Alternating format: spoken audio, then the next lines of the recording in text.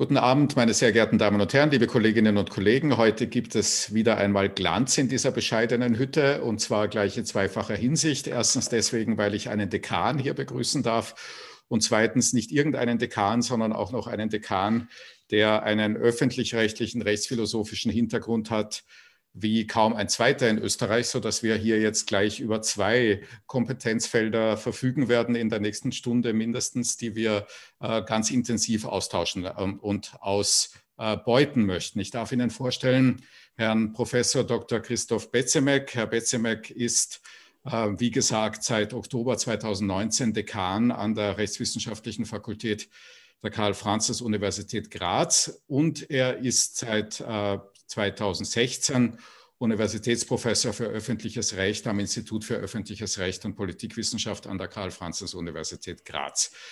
Davor und danach war er mehrfach im Ausland als Gastprofessor, als Visiting Faculty Member, als Vortragender, als Lektor etc.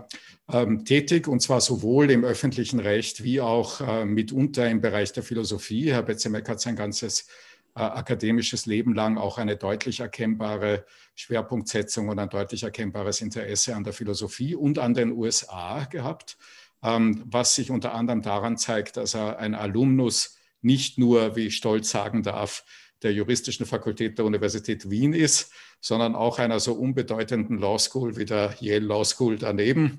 Also er hat auch einen LLM in Yale absolviert und ein Diplomstudium beziehungsweise ein Bachelorstudium und Diplomstudium der Philosophie in Wien. Also Jurist, Wiener, von der Herkunft her Grazer und international ausgewiesen, nicht nur im Recht, sondern auch in der Philosophie. Ja, und daneben eben auch Dekan. Wir werden also, glaube ich, über beide Themen reden. Herr Bezemek, fangen wir mal vielleicht mit dem Philosophischen an und mit dem Öffentlich-Rechtlichen. Als ich heute mich auf dieses Gespräch vorbereitet habe, habe ich mich sehr gefreut, allerdings aus sehr egoistischen Motiven, weil es eben so gut zu diesem Vortrag und zu diesem Thema jetzt passt und nicht so sehr aus staatsbürgerlichen Motiven, habe ich mich also sehr gefreut über einen Tweet, den der noch amtierende amerikanische Präsident abgegeben hat heute, in der er nämlich einen Tweet des Supreme Court retweetet hat mit dem Spruch Happy Thanksgiving. Und in diesem Tweet des Supreme Court wiederum wird Bezug genommen auf eine gestern, wenige Stunden vor Thanksgiving, veröffentlichte Entscheidung, in der der Supreme Court es als verfassungswidrig erklärt hat, dass es in New York Beschränkungen der Maximalzahl von Teilnehmerinnen und Teilnehmern bei religiösen Veranstaltungen aufgrund der Covid-Krise geben solle. Also in dieser Entscheidung stellt der Supreme Court fest, dass es verfassungswidrig wäre, die Maximalzahl an religiösen Services in New York zu limitieren. Und der amerikanische Präsident, der bekanntlich ja für mehrere Ernennungen von Supreme Court Richterinnen und Richtern unmittelbar verantwortlich ist, tweetet dann zustimmend mit Happy Thanksgiving darüber. Und darüber habe ich mich so gefreut, weil ich gleich in zweifacher Hinsicht mich an unser Gespräch hier erinnert gefühlt habe. Auf der einen Seite erstens deswegen, weil ich mich erinnert habe an eine Denkschrift, wie Sie das nennen, die Sie gemeinsam mit Alexander Somek verfasst haben über die Wiederentdeckung Weltösterreichs und in der Sie, wenn ich Sie richtig verstehe, sozusagen die Modernisierung der österreichischen Methode verlangen, sagen wir mal so. Und auf der anderen Seite, weil ich mich erinnert habe an ein YouTube-Video, das ich gesehen habe von Ihnen, wo Sie Ihren Studierenden die Schönheiten der österreichischen Gewaltenteilung in einer didaktischen Weise beibringen auf YouTube. Und beides zusammengefasst, also die Wiederentdeckung Weltösterreichs und dieses YouTube-Video zur Gewaltenteilung, haben dann in mir den Entschluss reifen lassen, Sie als erste Frage also nun zu fragen, ob denn diese Wiederentdeckung Weltösterreichs im Lichte der Entwicklungen seit März immer noch eine so gute Idee wäre, wie es Ihnen damals, als Sie diesen Artikel mit SOMEC im Jahr 2018 haben erscheinen lassen, erschien. Okay, eine große Frage zum Anfang. Darf ich, lieber Herr Forgo, vorbemerken, zunächst einmal herzlichen Dank für die Einladung. Ich freue mich sehr, dass ich in diesem ganz wunderbaren Format zu Gast sein darf. Zweitens, Sie haben die Latte natürlich viel zu hoch angesetzt in Ihrer übermäßig freundlichen Anmoderation meiner Person. Das heißt, ich kann ja gemessen an dem, wie Sie mich vorgestellt haben, dem Anspruch nach nur scheitern. Das macht es mir aber drittens auch gleichzeitig relativ einfach, in diesem Zusammenhang darauf loszureden. Bringen wir mal die Dinge zusammen, die Sie jetzt hier im Einzelnen aufgebracht haben. Was wollten SOMEC und ich mit dieser Denkschrift, wie wir es genannt haben? Es war uns ein bisschen, glaube ich, darum, auch so ein bisschen Nadelstiche zu setzen hinsichtlich einer disziplinären Selbstbetrachtung, die vielleicht auch schon ein bisschen ins Genügsame und Selbstreferenzielle abgeglitten ist, zuweilen. Ja. Dass das eine Pauschalbetrachtung ist, die so natürlich keine sachliche Richtigkeit für sich beanspruchen kann, lasse ich jetzt mal gänzlich außen vor.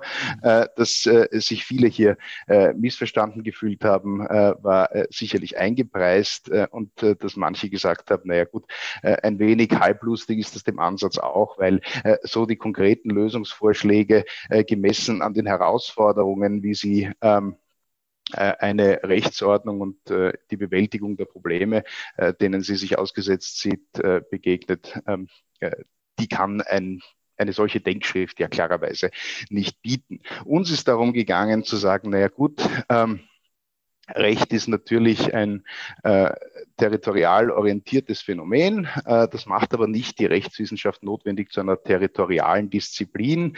Die Grenzen sollten dementsprechend offen sein, was methodische Fragen und Herangehensweisen anlangt, aber sie sollten auch offen sein zu anderen Disziplinen. Eine dogmatische Betrachtung, die tatsächlich in Dogmatismus abgleitet und nicht offen ist für Einsichten benachbarter Disziplinen, der Ökonomie, der Soziologie, der Kulturwissenschaften, you name it. Die sollte an sich vermieden werden, diesem Ansatz nach. Das war jedenfalls der Gegenstand oder die Ausgangsposition eben dieser Denkschrift. Wenn man so möchte, transdisziplinär orientiert, international aufgeschlossen und dergleichen mehr. Alles, was man halt heutzutage als wahr und gut und schön verkaufen kann, ohne sich damit verdächtig zu machen, schlicht und ergreifend, weil wer kann gegen Internationalität sein, wer kann gegen Interdisziplinarität sein. So, jetzt können wir sagen, auf Ihre Frage hin, ist die derzeitige Situation Anlass, den weltösterreichischen Ansatz, ist im Übrigen etwas, das auf den Mann ohne Eigenschaften bei Musil zurückgeht, der Zuschreibung nach, ist der weltösterreichische Ansatz vor dem Hintergrund der gegenwärtigen Herausforderungen obsolet oder als obsolet zu erachten? Wahrscheinlich gerade nicht, müsste man sagen. Was erleben wir denn derzeit in Österreich, in Europa, weltweit? Wir erleben eine nationale Neuorientierung in einer ganz basalen territorialen Perspektive. Die Grenzen sind überwiegend dicht. Wenn und soweit sie überschritten werden, ist das mit gehörigen Restriktionen verbunden. Das macht natürlich gerade für das europäische Einigungsprojekt einiges aus, aber beschränkt sich klarerweise nicht darauf.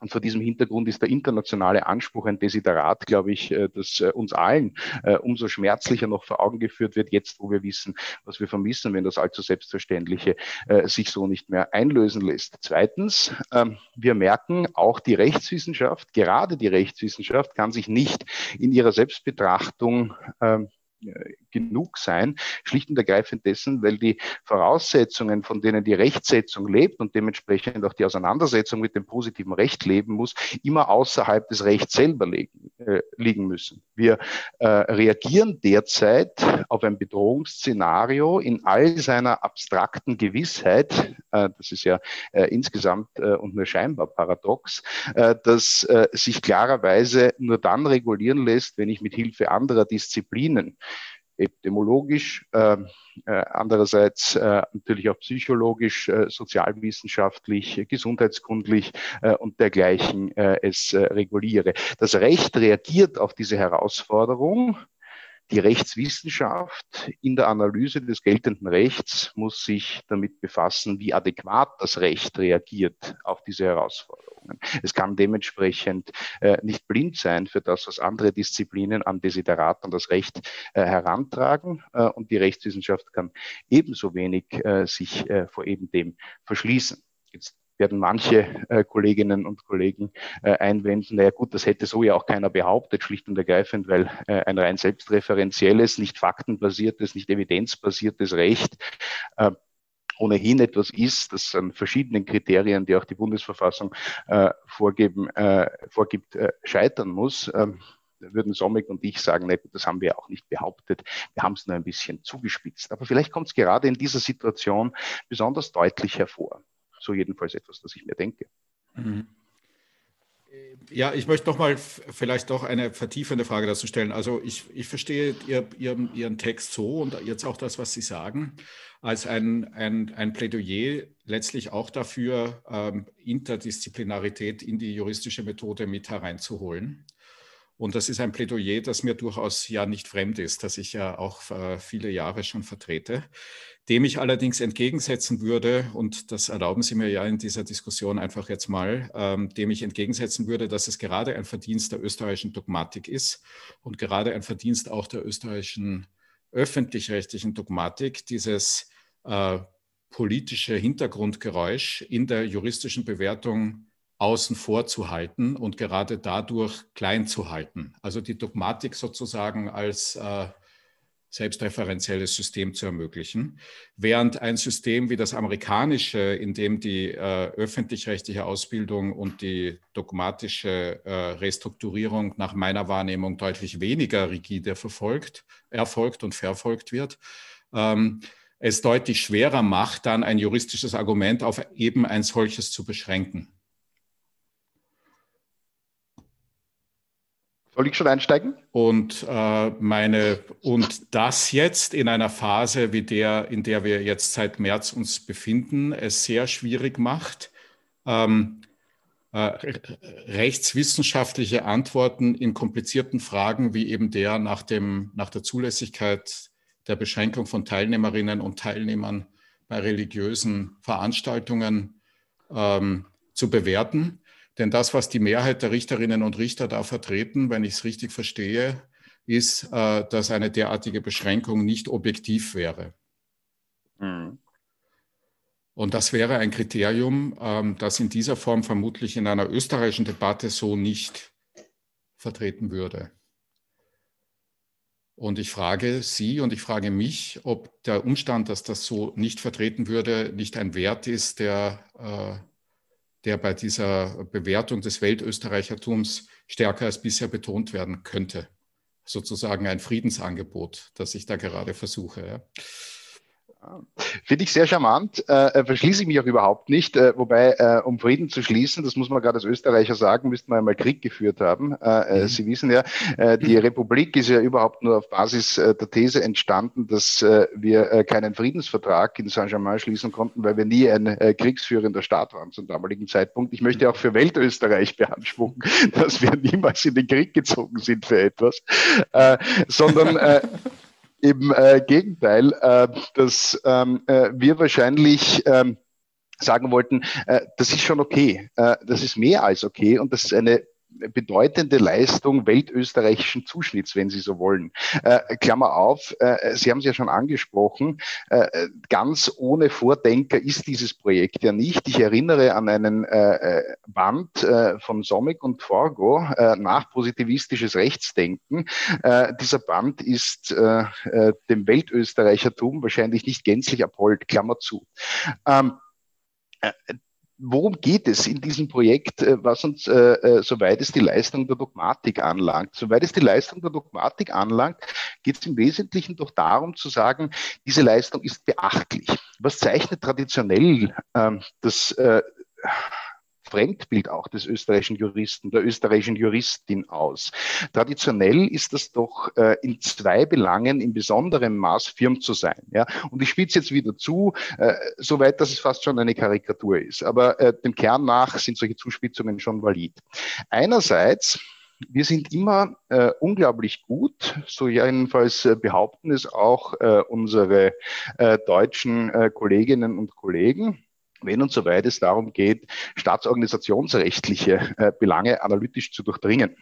Der Österreicher, die Österreicherin als akademische Juristin, als akademischer Jurist ist Meisterin, ist Meister der feingliedrigen Analyse der Kompetenzverteilung im Rahmen der Wahrnehmung der österreichischen Verfassung als Spielregelverfassung. Wir haben die Versteinerungstheorie erfunden oder jedenfalls benannt als objektiv-historische Methode und ergehen uns in der Analyse des Versteinerungsmaterials wahrscheinlich wie kein zweiter.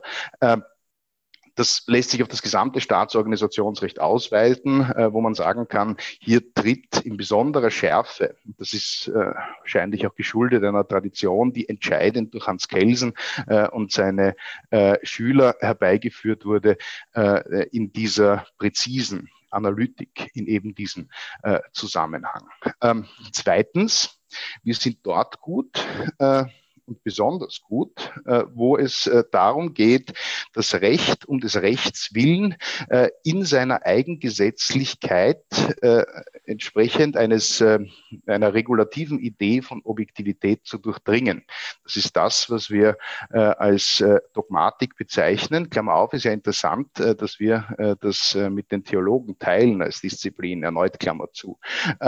Die Dogmatik ist ja wiederum, ist auch ein kaum übersetzbares Wort, ein Zugang zum geltenden Recht als systematische Durchdringung des positiven Rechtsbestandes, der ein im Wesentlichen deutsch-österreichisches Phänomen ist, mit dem man vielleicht noch in der Schweiz etwas anfangen kann, der jenseits dessen aber vielleicht sich so gar nicht unbedingt auch umsetzen bzw. Übersetzen lässt. Worum geht's? Wie Sie es ja besprochen haben und hervorgehoben haben. Es geht darum, eine Analyse des Rechts, um eine Analyse des Rechtswillens zu unternehmen, fernab von Synkretismus, wie es auch die Wiener Rechtspositivistische Schule immer bezeichnet hat, fernab von der Vermengung politischer Argumente, fernab von der Vermengung kultureller, ideologischer Argumente in einem weiteren Sinn mit rechtlichen Argumenten.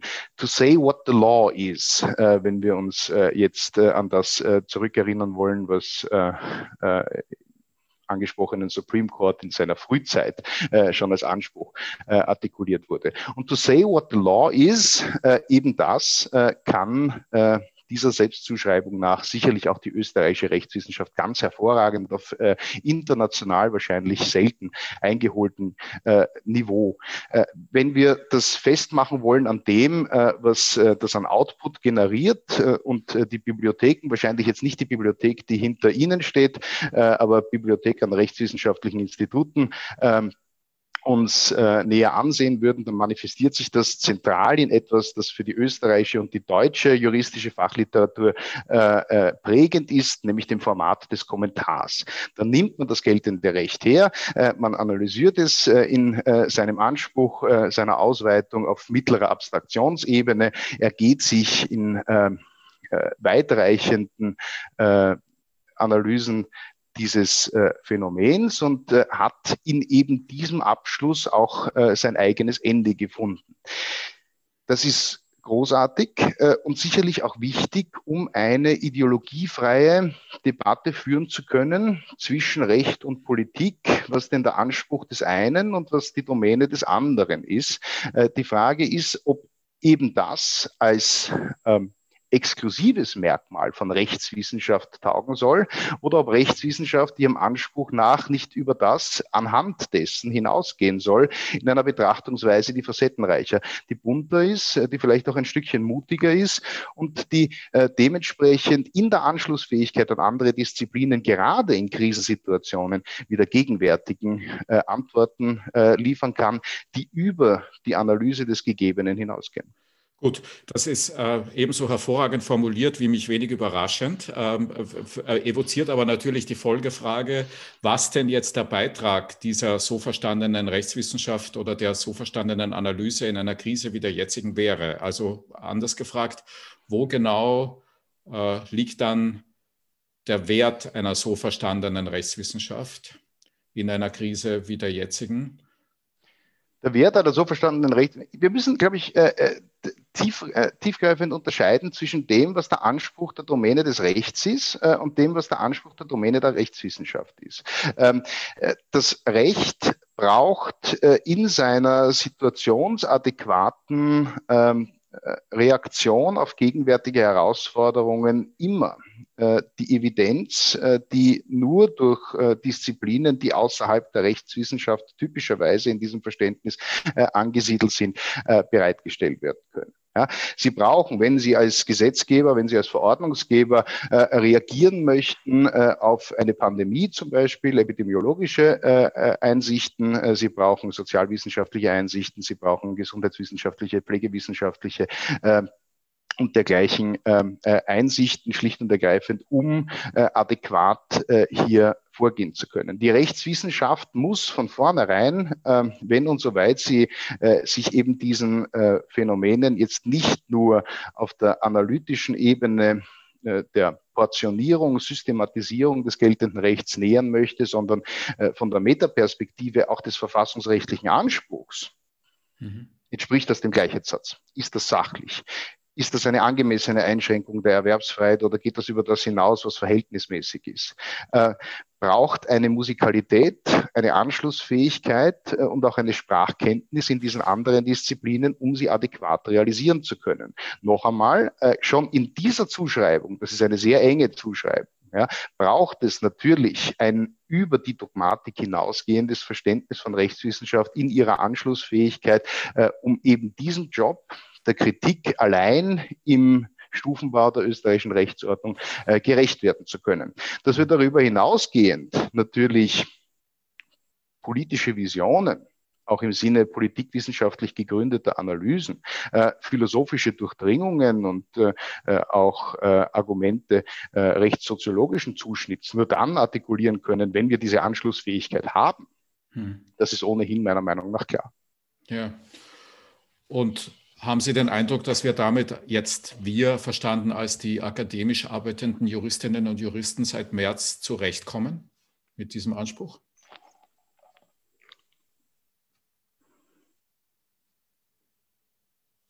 Das ist eine fiese Frage. So war sie nicht gemeint. Sie war sehr aufrichtig gemeint. Ich versuche sie nicht in eine Falle zu locken. Nein, überhaupt nicht. Ich glaube, dass wir... Ich habe deswegen länger darüber nachgedacht und deswegen auch diese Zuschreibung getätigt, weil sie wahrscheinlich von jemandem wie mir so nicht richtig beantwortbar ist. Interessant war doch, eine bestimmte Disparität festzumachen. Sagen wir jetzt einmal ganz vorsichtig dazu. Während in Deutschland sehr früh eine sehr intensive inhaltliche Auseinandersetzung mit dem Rechtsrahmen geführt wurde, weiß nicht, Ihre Seherinnen und Seher werden ja Formate wie den Verfassungsblog, also so kurz und schnell zugängliche Diskursforen im Internet kennen. Sehen wir jetzt einmal von anderen Formaten ab, die sind relativ schnell und sehr umfassend in eine Frage und inhaltliche Analyse des Vorgehens der Bundesregierung beziehungsweise des deutschen Gesetzgebers gegangen. In Österreich war die längste Zeit eigentlich hier Schweigen im Walde. Das war interessant aus mehreren Gründen. Und das sage ich jetzt als jemand, von dem man ja auch sagen müsste, na gut, warum hat er selber nichts gemacht? Ich kann mich immer darauf rausreden, dass für den Dekan es besser ist, sich bei inhaltlich tagesaktuellen Fragen rauszuhalten. Schlicht und ergreifend, weil das dann immer der Fakultät umgehängt wird, was er gesagt hat und dementsprechend geziemt es sich für ihn zurückhaltender zu sein als für andere, aber das ist bestenfalls wahrscheinlich wirklich eine Ausrede. Interessant war, dass die erste Kritik ja wirklich außerhalb des Establishments gekommen ist im österreichischen Kontext. Alfred Noll in einem Beitrag zunächst einmal im Standard und dann in weiterer Folge im Falter hat das dann auch noch ausgeweitet über andere Foren, hat ja diese ganze Diskussion losgetreten. naja, Freunde, geht das überhaupt? Kann man denn diese Verordnung auf Basis dieses Maßnahmengesetzes überhaupt erlassen oder ist sie nicht gedeckt? Da ist es eine relativ technische Frage, ohne Ihre Zuseherinnen und Zuseher jetzt langweilen zu wollen, im Wesentlichen darum gegangen, naja, wenn der Gesetzgeber sagt, der Verordnungsgeber darf das Betreten bestimmter Orte verbieten, darf er das Betreten aller Orte verbieten. Das heißt, ist der Lockdown insgesamt gedeckt gewesen? So, diese Frage war deswegen wichtig, weil dann später auch der österreichische Verfassungsgerichtshof gesagt hat, nein, darf er nicht, weil bestimmte Orte das sind nicht alle Orte. Ja? So ist ja überhaupt dann dieses erste Verordnungsregime gekippt worden. Und sicherlich auch zu Recht.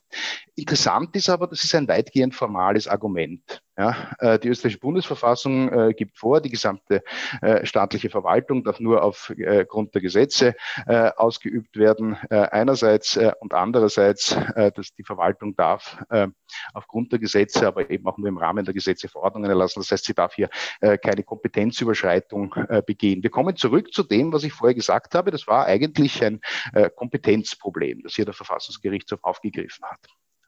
Ja, sicherlich richtig.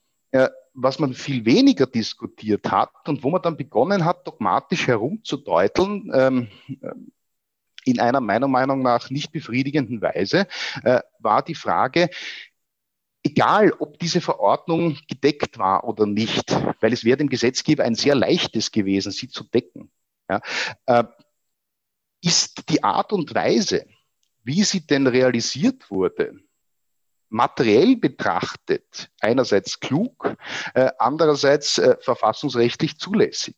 Sie werden sich erinnern, Ihre Seherinnen und Seher werden sich erinnern, die Diskussion, die wir geführt haben, es gibt nur 4 Gründe, das Haus zu verlassen, plötzlich waren es dann 5 und der 5. hat im Wesentlichen alle anderen 4 in sich geborgen, aber wenn man ganz, so haben es jedenfalls dann manche Juristinnen und Juristen gesagt, wenn man ganz systematisch korrekt interpretiert und ein bisschen teleologisch reduziert, dann muss man den einen Grund so sehen, dass er die anderen nicht aufhebt und dementsprechend muss am Ende des Tages das Ganze in dogmatischer Harmonie aufgelöst werden. Das ist ein großes Problem. Und ein großes Problem, von dem ich mich gewundert habe, dass es bei einer inhaltlich so elaborierten Debatte, wie sie in Deutschland geführt wurde, in Österreich so nicht angesprochen wurde. Was ist, und das führt uns jetzt zu ganz grundlegenden Fragen. Ja, Sie müssen mich jetzt bitte unterbrechen, wenn ich zu ausladend wäre. Aber was ist Recht?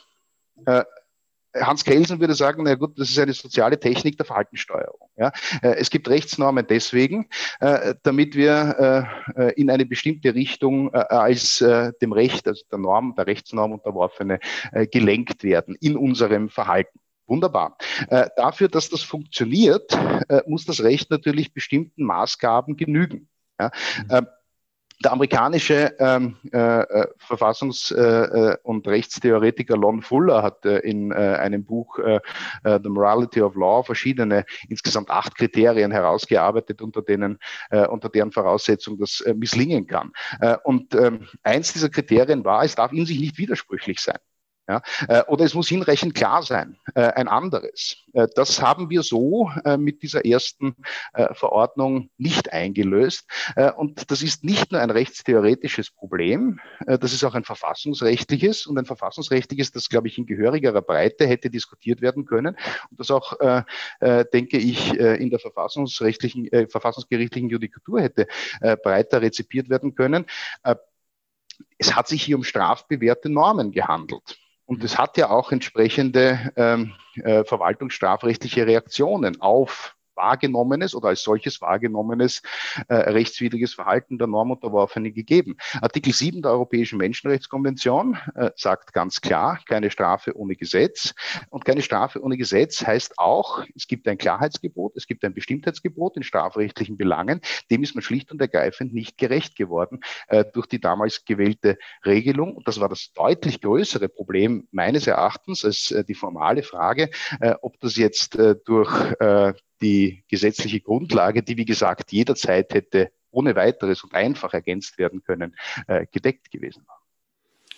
Ja, und die Frage, die ich deswegen stellen würde, wäre, ob Sie eine Vermutung haben, warum das nicht diskutiert wurde.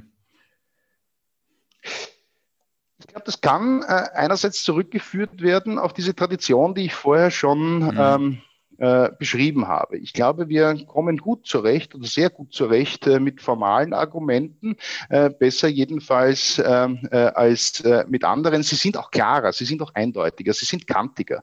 Das ist aber sicherlich nicht alles. Ja, dieses ganze Weltösterreichertum, auf dem wir uns jetzt die erste halbe Stunde dieses Gesprächs aufgehängt haben, blendet ja völlig aus, dass erstens die österreichischen Universitätsprofessorinnen und Universitätsprofessoren im öffentlichen Recht, ich spreche jetzt nicht für mich, aber ich spreche für alle anderen, ja, die sind ja ganz ausgezeichnet, sind akademisch höchst versierte Juristinnen und Juristen, die auch und gerade im Bereich der Grundrechtsdogmatik und ihrer Voraussetzungen Großes geleistet haben, auch jenseits der österreichischen oder über die österreichischen Landesgesetze hinaus. Das heißt, es ist ja nicht so, dass man zulässigerweise sagen könnte, die österreichischen Juristinnen und Juristen verstünden sich auf eben dieses Geschäft nicht. Interessant ist nur, dass man primär einen anderen Ansatzpunkt in eben diesem Zusammenhang gewählt habe. Und dieser primäre Ansatzpunkt, glaube ich, entstammt schon dieser Denktradition. Was wir als österreichische öffentliche Rechtlerinnen und öffentliche Rechtler, ich mache es jedenfalls schon mittlerweile aus einem Pavlovschen Reflex heraus, beinahe schlicht und ergreifend, weil mir das immer so gesagt wurde, weil es in den Lehrbüchern, die ich zunächst einmal herangezogen habe, über meine ersten eigenen Vorlesungen zu halten und es wahrscheinlich sogar noch in meinem eigenen Einführungslehrbuch drinsteht, vor uns hertragen, die Studierenden die österreichische Verfassung als Spielregelverfassung. Ja, wir sehen im Wesentlichen die österreichische Verfassung oder vermarkten sie nach wie vor als ein System, das sagt, we're calling balls and strikes. Das hat der derzeitige Chief Justice, weil Sie vom amerikanischen Supreme Court gesprochen haben, Roberts im Rahmen seines Senatshearings gesagt. Der ist eine rein schiedsrichterliche Funktion. Diese schiedsrichterliche Funktion auf Basis dieser Spielregeln, die nehmen wir auch entsprechend wahr. Das erklärt aber sicherlich nicht alles. Der zweite Punkt ist, basierend auf der Vorbemerkung, die ich gemacht habe, es ist schlicht und ergreifend auch sauberer, es ist trennschärfer und es ist einfacher, solche Zuschnitte zu machen, auch seitens der Verfassungsgerichtsbarkeit selbst. Ja. Eine Kompetenz ist vorhanden oder sie ist nicht vorhanden, wenn man jetzt nicht den Thesen von besonders elaborierten Akademikerinnen oder besonders elaborierten Thesen von Akademikern wie Matthias Klatt glaubt, dass auch Kompetenzfragen letztlich Abwägungsfragen sind. Aber Kompetenzen funktionieren jedenfalls dem etablierten Verständnis nach binär. Ja, sie ist da oder sie ist nicht da, die Kompetenz. An diesen Dingen, da lässt sich Ordnung realisieren, rechtlich in der Umsetzung wie wissenschaftlich in der Analyse, schlicht und ergreifend, weil man hier zu so etwas wie richtigen oder falschen Antworten kommen kann. Wenn man sich hinauswagt in Abwägungsfragen, das wissen natürlich die österreichischen Juristinnen und Juristen ebenso gut, dann begibt man sich in ein Territorium hinaus, das so jetzt nicht vollumfänglich vermessen ist, weil es nicht vollumfänglich vermessbar ist. Abwägungsfragen sind letztlich natürlich Fragen, die zu entscheiden sind und höchstgerichtlich entschieden werden, aber für die richtig oder falsch noch viel weniger als für andere Fragen im Bereich der Jurisprudenz relevante Kategorien sind. Vielleicht ist es auch ein Hang zum Pragmatismus, der uns zunächst und zuvörderst zu solchen Lösungen greifen lässt, schlicht und ergreifend zu sagen, warum die Sicherheit der vordergründig richtigen Lösung denn überhaupt nicht anstreben oder außen vor lassen. Die Sache ist ja so oder so entschieden. Inhaltlich hat es uns natürlich nur wenig geholfen, weil wir dann gegen uns das gelten lassen mussten, was viele in meinem Fach klarerweise und ich glaube auch berechtigterweise ein bisschen vor den Kopf gestoßen hat. Bemerkungen wie die des Bundeskanzlers, naja, juristische Spitzfindigkeiten dürfen das Primat des Handelns jetzt nicht bremsen. Hier ging es nie um juristische Spitzfindigkeiten. Hier ging es darum, dass der Gesetz- und Verordnungsgeber einen Job zu machen hat und dass er diesen Job schlicht und ergreifend nicht gut gemacht hat. Weil die Handlungsanleitung, die wir uns vom Gesetz gerade im Rahmen einer solch schwierigen Situation erwarten mussten, die hat es so nicht gegeben. Ich würde gern diesen letzten Punkt noch aufnehmen. Nicht, also wenn man jetzt den aus meiner Wahrnehmung heraus den juristischen Mainstream der letzten Wochen zusammenfasst, so wie er sich mir darstellt, dann ist der ungefähr in die Richtung laufend. Ich habe es jetzt auch angedeutet, dass rein dogmatisch, technisch im März, April Fehler gemacht worden wären, die jetzt in dieser zweiten Runde an Verordnungen weniger gravierend ausfallen würden. Und dann kommen lange Vergleiche, warum das jetzt technisch besser oder fast gut gelungen ist diesmal. Und es gibt ja genug an Material, an dem man das durchdiskutieren kann. Erst heute wieder schon die erste Änderung der Covid-19-Notmaßnahmenverordnung, also wenige Tage nachdem diese selbst erst in Kraft getreten ist. Aber also das wäre, glaube ich, ungefähr das, was in Ihrer Diagnose vom fehlenden Weltösterreichertum wenig überraschend ist, ja, dass man sich daran sozusagen abarbeitet. Das, was mich aber interessiert, ist, dass es viele andere Fragen, die es in dem Kontext geben würde und die man in Deutschland durchaus diskutiert, nach meiner Wahrnehmung in Österreich eben nicht in Frage stellt, wie zum Beispiel solche, aber vielleicht lese ich auch nur das Falsche, insoweit bitte um einen Hinweis, zum Beispiel schon die ganz fundamentale, wozu das alles eigentlich gut ist, was wir da veranstalten. Ja? Also es gibt eine offensichtlich in Österreich unerschütterlich herrschende Lehre, die gar nicht über die Voraussetzungen ihrer eigenen Annahmen reflektiert, dahingehend, dass das Ziel, das verfolgt würde und als solches verfassungsrechtlich unbedenklich wäre, die Verhinderung der Überlastung der Intensivstationen wäre. Punkt, Absatz. Wir beginnen zu prüfen. Ja. Aber die Frage selbst, ob das wirklich das richtige Ziel ist und ob dieses Ziel nicht selbst verfassungsrechtlich irgendwie legitimierbar sein müsste, wird nach meiner Wahrnehmung recht wenig geschrieben. In Deutschland, meiner Wahrnehmung nach, mehr. Und ich frage mich, woran das liegt. Ja, wie gesagt, das ist jetzt wieder eine interessante soziologische Frage, die Sie an mich herantragen, wo wahrscheinlich meine Kennerschaft und Kapazität schon längst erschöpft ist, bevor ich beginne, sie zu beantworten. Aber es kommt natürlich zurück auf die Unterscheidung von Materie und Form, die wir jetzt einmal in den ersten Minuten dieses Gesprächs bereits strapaziert haben. Nicht? Sie sagen richtig, wir diskutieren nach wie vor im Wesentlichen Formfragen. Naja, okay, im Einzelnen, was heißt denn das? Oder was heißt denn wirklich ein Einzelner?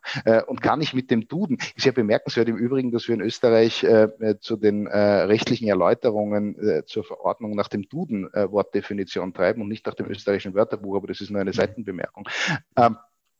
Was kann ich denn von den Einzelnen im Duden ableiten, wie ich das verstehen muss und unter welcher Voraussetzung kann ich ein körpernahes Gewerbe begreifen und reglementieren? Warum ist die Prostitution kein körpernahes Gewerbe, sondern eine Freizeiteinrichtung? Und unter welchen Voraussetzungen kann ich Waffen verkaufen, aber keine Blumen? Gehorcht das nicht Maßgaben, die vielleicht für sich selbst betrachtet in diesem Binnenvergleich nicht sachlich sind. Ja, diese Fragen stellen wir uns derzeit. Sie haben völlig recht, dass das große Ganze eigentlich außerhalb der Diskussion steht und auch außerhalb einer rechtswissenschaftlichen Diskussion steht.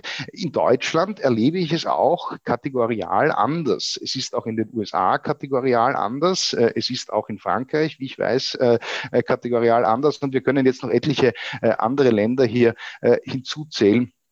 Das ist interessant, aber das ist sicherlich dem Zugang nach nicht gänzlich von der Hand zu weisen, dass die Binnenbetrachtung klarerweise aus der dogmatischen Perspektive diejenige ist, die sich anbietet. Hier habe ich etwas, hier habe ich eine Rechtsvorschrift, die lässt sich analysieren, hier kann ich auf Widersprüche, hier kann ich auf Systemwidrigkeiten, hier kann ich auf allfällige Unsachlichkeiten Bezug nehmen. Hier kann ich sagen, hier hat man etwas vergessen, hier ist es ein bisschen hypertrophiert und dergleichen mehr. Aber außerhalb des Systems zu denken heißt natürlich etwas anderes. Und außerhalb des Systems zu denken heißt natürlich auch, mit Blick auf die verfassungsrechtlichen Vorgaben zu denken, was die grundrechtlichen Belastungen, die mit solchen massiven Eingriffen verbunden sind, angeht. Auch hier ist das Verständnis der Politik meines Erachtens ja entlarvend. Jetzt habe ich vorher schon die juristischen Spitzfindigkeiten, von denen ich sicherlich nicht der Erste bin, der es in Ihrer Sendung betont, angesprochen. Was ich ja auch interessant gefunden habe, ist, als der Gesundheitsminister die Verordnung vorgestellt hat. Das ist ja interessant überhaupt in Österreich. Es werden die Verordnungen immer vorgestellt, bevor es sie gibt. Ja, wir machen so ein bisschen Governing by Press Conference und dann nachher wird die Verordnung hergezeigt, typischerweise relativ knapp, bevor sie in Kraft tritt, weil medial wird ohnehin auf ORF.at, im Standard oder sonstigen Foren darüber berichtet, was sie beinhalten wird. Die eigentliche Verordnung liest ja keiner. Oder kann man auch relativ spät lesen. Da liest man dann am 25. zum Beispiel in der Zeitung, ja, der Verordnungsentwurf ist da. Die APA hat ihn schon.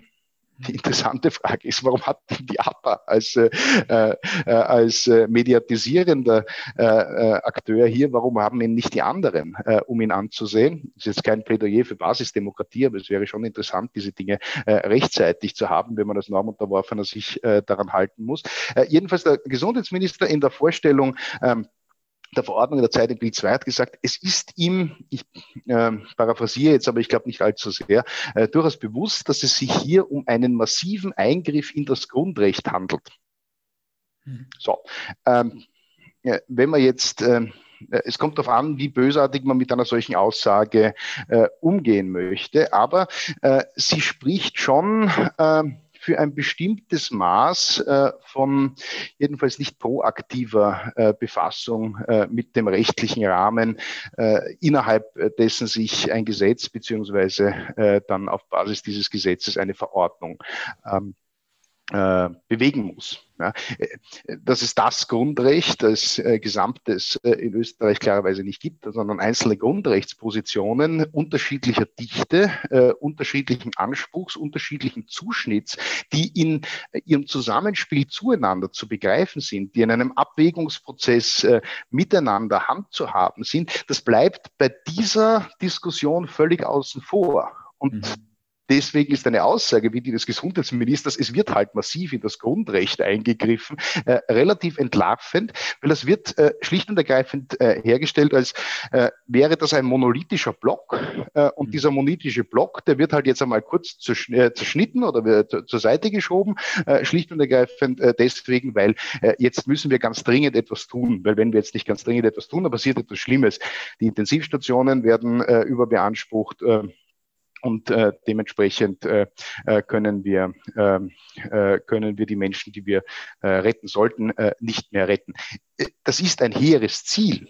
Aber in dieser Darstellung entzieht es sich einer subtileren, entzieht es sich einer differenzierteren Würdigung.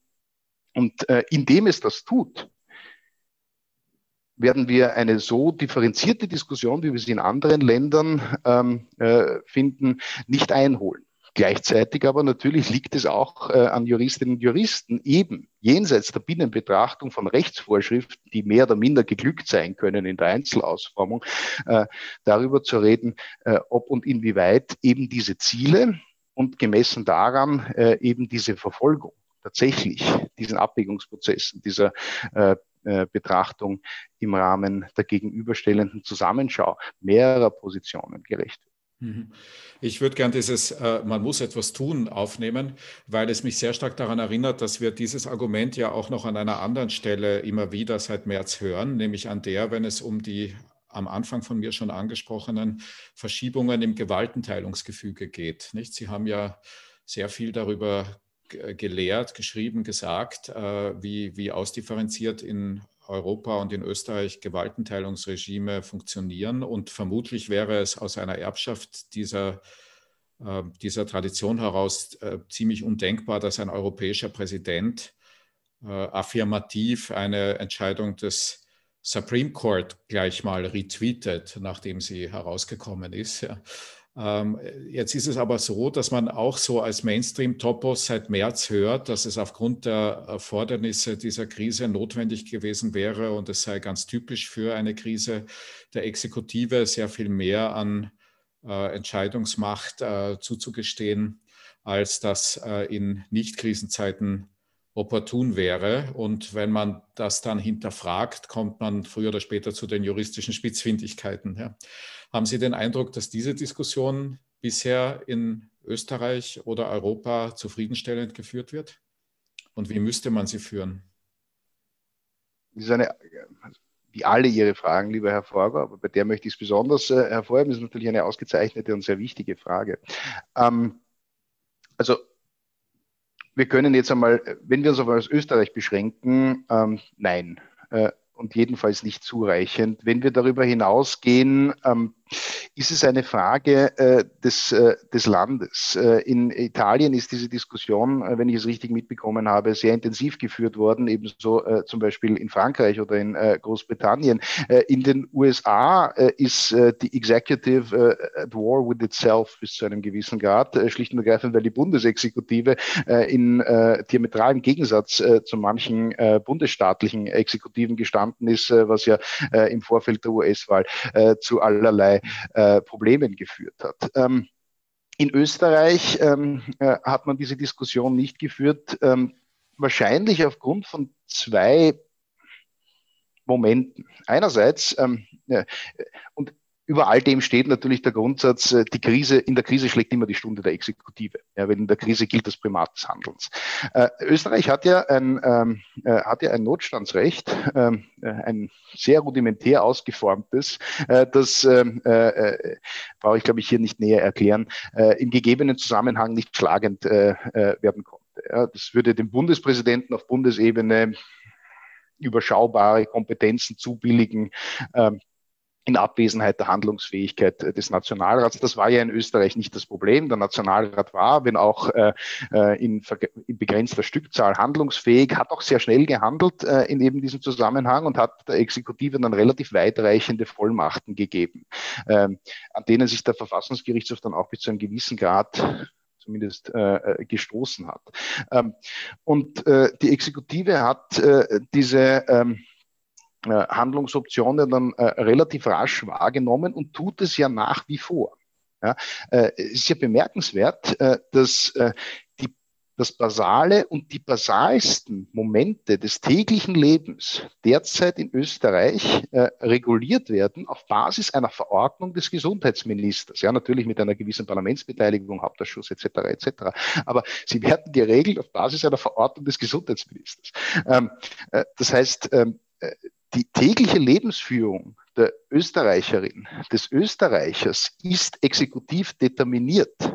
Und zwar in einer Art und Weise, wie wir sonst eigentlich nur gewöhnt wären, dass Strafgesetze im justizstrafrechtlichen Sinn unsere tägliche Lebensführung determinieren würden, in der Unmittelbarkeit, in der sie wirklich jeden angehen. So Spielregeln des menschlichen Zusammenlebens. Ja. Bitte tun wir nicht stehlen, tun wir einander nicht hauen und die Kreditkarten nicht kopieren, wenn der andere wegschaut und dergleichen mehr und bis hin zu Auswüchsen terroristischer Straftaten. All das, was, wie Georg Jelinek es formuliert hat, das ethische Minimum des Zusammenlebens ausmacht. Das aber auf Basis von Parlamentsgesetzen, langjährig bewährt, fein ausziseliert und miteinander abgestimmt. Ja. Das ethische Minimum des Zusammenlebens in der Republik Österreich wird bestimmt durch eine Verordnung des Gesundheitsministers. Und das ist bemerkenswert. Es ist bemerkenswert, weil es singulär ist und es ist bemerkenswert, weil diese Singularität so in ihrer Alternativlosigkeit nicht angezweifelt wird. Vorher schon gesagt, das österreichische Parlament ist handlungsfähig. Spricht überhaupt nichts dagegen, dass derartige Maßgaben, wie gesagt, es ist ja beteiligt über den Hauptausschuss, aber dass derartige Maßgaben auf eine breitere Basis gesetzt werden. Das österreichische Parlament kann hier sehr rasch agieren, wenn es notwendig sein sollte, insbesondere in bestimmten Maßgaben und man könnte ohne weiteres darüber nachdenken, ob es hier nicht eine breitere Basis, jedenfalls in manchen Belangen, bräuchte. Das Argument, dass man eben rasch handeln muss und dass eben dieses rasche Handeln gebietet, dass die Exekutive vorpreschen muss, das gilt nur bedingt. Das galt sicher im März dieses Jahres, aber zwischen dem März und dem Zeitpunkt, in dem der Verfassungsgerichtshof gesagt hat, dann Freunde, diese Verordnung ist nicht gedeckt, ist bekanntlich sehr viel Zeit verstrichen. Über den Sommer, die Opposition moniert es ja auch, ist sehr viel Zeit verstrichen. Das hat jetzt weniger mit dem Sitzungsrhythmus des Parlaments zu tun, als mit der Frage, wie man sich auf bestimmte Situationen einstellt. Und es ist jetzt Happy Thanksgiving, auch Ihnen natürlich, der 26. November, das heißt gemessen an diesem Horizont, ist relativ viel Zeit verstrichen. Die Änderungen, die hochfrequenten Änderungen des Regelwerks sind ja nur zum Teil der Änderung der Situation geschuldet. Die Änderungen, die wir jetzt in der Verordnung oder in der Novelle zur Notmaßnahmenverordnungen mithaben, sind ja zum Teil auch schlicht und ergreifend winzige legistische Präzisierungen. Ja. Da wird Einzelne noch einmal näher erklärt. Da wird gesagt, es geht um Personen, zu denen man regelmäßig nicht nur Kontakt hat, sondern regelmäßig physischen Kontakt hat, was auch immer das heißen mag. Und da wird dann präzisiert, unter welchen Voraussetzungen tatsächlich Waffen gekauft werden dürfen, nämlich nur zu beruflichen Zwecken und nicht zu Freizeitzwecken offenbar. Ja, aber das ist ja keine Reaktion auf eine gegenwärtige Herausforderung, die sich jetzt binnen Wochenfrist ergeben hat. Mhm. Ja, und gleichzeitig enthält aber, und ich bin jetzt geradezu erleichtert, dass Sie mit mir, glaube ich, diese Verwunderung teilen darüber. Gleichzeitig enthält diese Verordnung nämlich natürlich sehr nicht nur politisch, sondern auch juristisch hinterfragbare Wertungen, wie zum Beispiel die, dass jetzt in Bezug auf die Zulässigkeit der Pflege von Kontakten mit haushaltsfremden Personen scheinbar präzisiert wird, ja, dass, wenn das irgendwie im Freien stattfindet, auf der einen Seite Personen, ich zitiere jetzt wörtlich, auf der einen Seite Personen aus höchstens einem fremden Haushalt gleichzeitig beteiligt sind und auf der anderen Seite nur eine Person beteiligt ist. Das ist also eine eigentlich ungeheuerlich genaue Festschreibung dessen, wer da wen wie in der Öffentlichkeit treffen darf. Ja. Und man würde vermuten, dass dahinter erstens eine irgendwie nachlesbare empirische Annahme über die epidemiologischen Folgen von Haushaltsvermischungen, wie ich das jetzt untechnisch nennen möchte, liegen mag, die ich aber nicht kenne. Und zweitens irgendeine grundrechtliche Bewertung, ja, ob das verhältnismäßig ist, was hier stattfindet, die ich auch nicht kenne. Und ich würde gerne daher nochmal die Frage stellen, ob das daran liegen mag, dass wir immer noch in Krisenzeiten leben oder ob das daran liegen mag, dass wir wichtigere Sachen zu lösen haben jetzt als so Grundrechtsabwägungsdetails, oder woran? Ja, wieder mal eine ganz ausgezeichnete Frage. Die grundrechtliche Debatte wird so nicht geführt. Was wir machen, ist ja, wir leisten Präzisierungsarbeit im Wesentlichen. Ja? Und die Präzisierungsarbeit ergibt sich entlang der Analyse bestimmter Momente einer Rechtsverordnung, die, wie vorgestellt, ja auch mit Hilfe des Wörterbuchs erfolgt. Was heißt denn einzelne Bezugspersonen und dergleichen mehr? Und dann kommt natürlich diese interessante Eigenschaft, die jetzt wahrscheinlich keine österreichische ist. In den USA habe ich sie zumindest genauso, wenn nicht stärker ausgeprägt gefunden, des Menschen hervorzusagen, na gut, wenn es eine Regel gibt, dann muss die Regel ausgelegt werden. Wenn es eine eklatant freiheitsbeschränkende Regel ist, dann muss die Auslegung dieser Regel natürlich in verschiedenen Szenarien durchdekliniert werden, die bis ins Absurde getrieben werden können. Ja? Und natürlich ist in der derzeitigen Auseinandersetzung ist ja auch nicht leicht, Bundesminister zu sein in der derzeitigen Phase. Es ist so, dass man mit vielfältigen Einwänden verbunden ist, mit vielfältigen Einwänden konfrontiert ist, verzeihen Sie. Und diese vielfältigen Einwände werden über verschiedenste Kanäle gestreut. Insbesondere die sozialen Medien spielen hier eine ganz große Rolle, wo dann unter verschiedenen Hashtags die vermeintliche Inkompetenz der Legisten des Gesundheitsministeriums enttarnt werden soll und sagen, ja, aber kann das nicht so heißen oder sollte das nicht so heißen, was ist dann wenn? Das treibt die Exekutive in diesem Zusammenhang, gerade wenn sie schon ein bisschen geprügelt wurde in der öffentlichen Wahrnehmung durch den Verfassungsgerichtshof, immer weiter vor sich her. Das treibt sie auch in immer weitere Präzisierungen hinein. Diese Präzisierungen ersetzen aber überhaupt nicht die Abwägungsentscheidungen, die wir jetzt gerade als defizient moniert haben, sondern sie schaffen schlicht und ergreifend dort Scheinklarheit, weil wir beide als Juristen wissen natürlich, dass je weiter ich präzisiere, umso schwieriger es ist, innerhalb dieser Präzisionen zu manövrieren. Die Abwägungsentscheidungen sind es dementsprechend nicht. Und sie sind auch nicht in dem, was die Exekutive jetzt ja tut, enthalten, was rechtliche Begründungen ihrer Maßgaben anlenkt. Mittlerweile auch auf Anforderungen des Verfassungsgerichtshofs hin sind ja diese Verordnungen und ihre Novellen begleitet von Katalogen, mehrere Seiten lang, ich glaube 18 Seiten lang der erste, 12 Seiten lang der zweite, von Erwägungen, die die Exekutive geleitet hat, bestimmte Ausformungen vorzunehmen.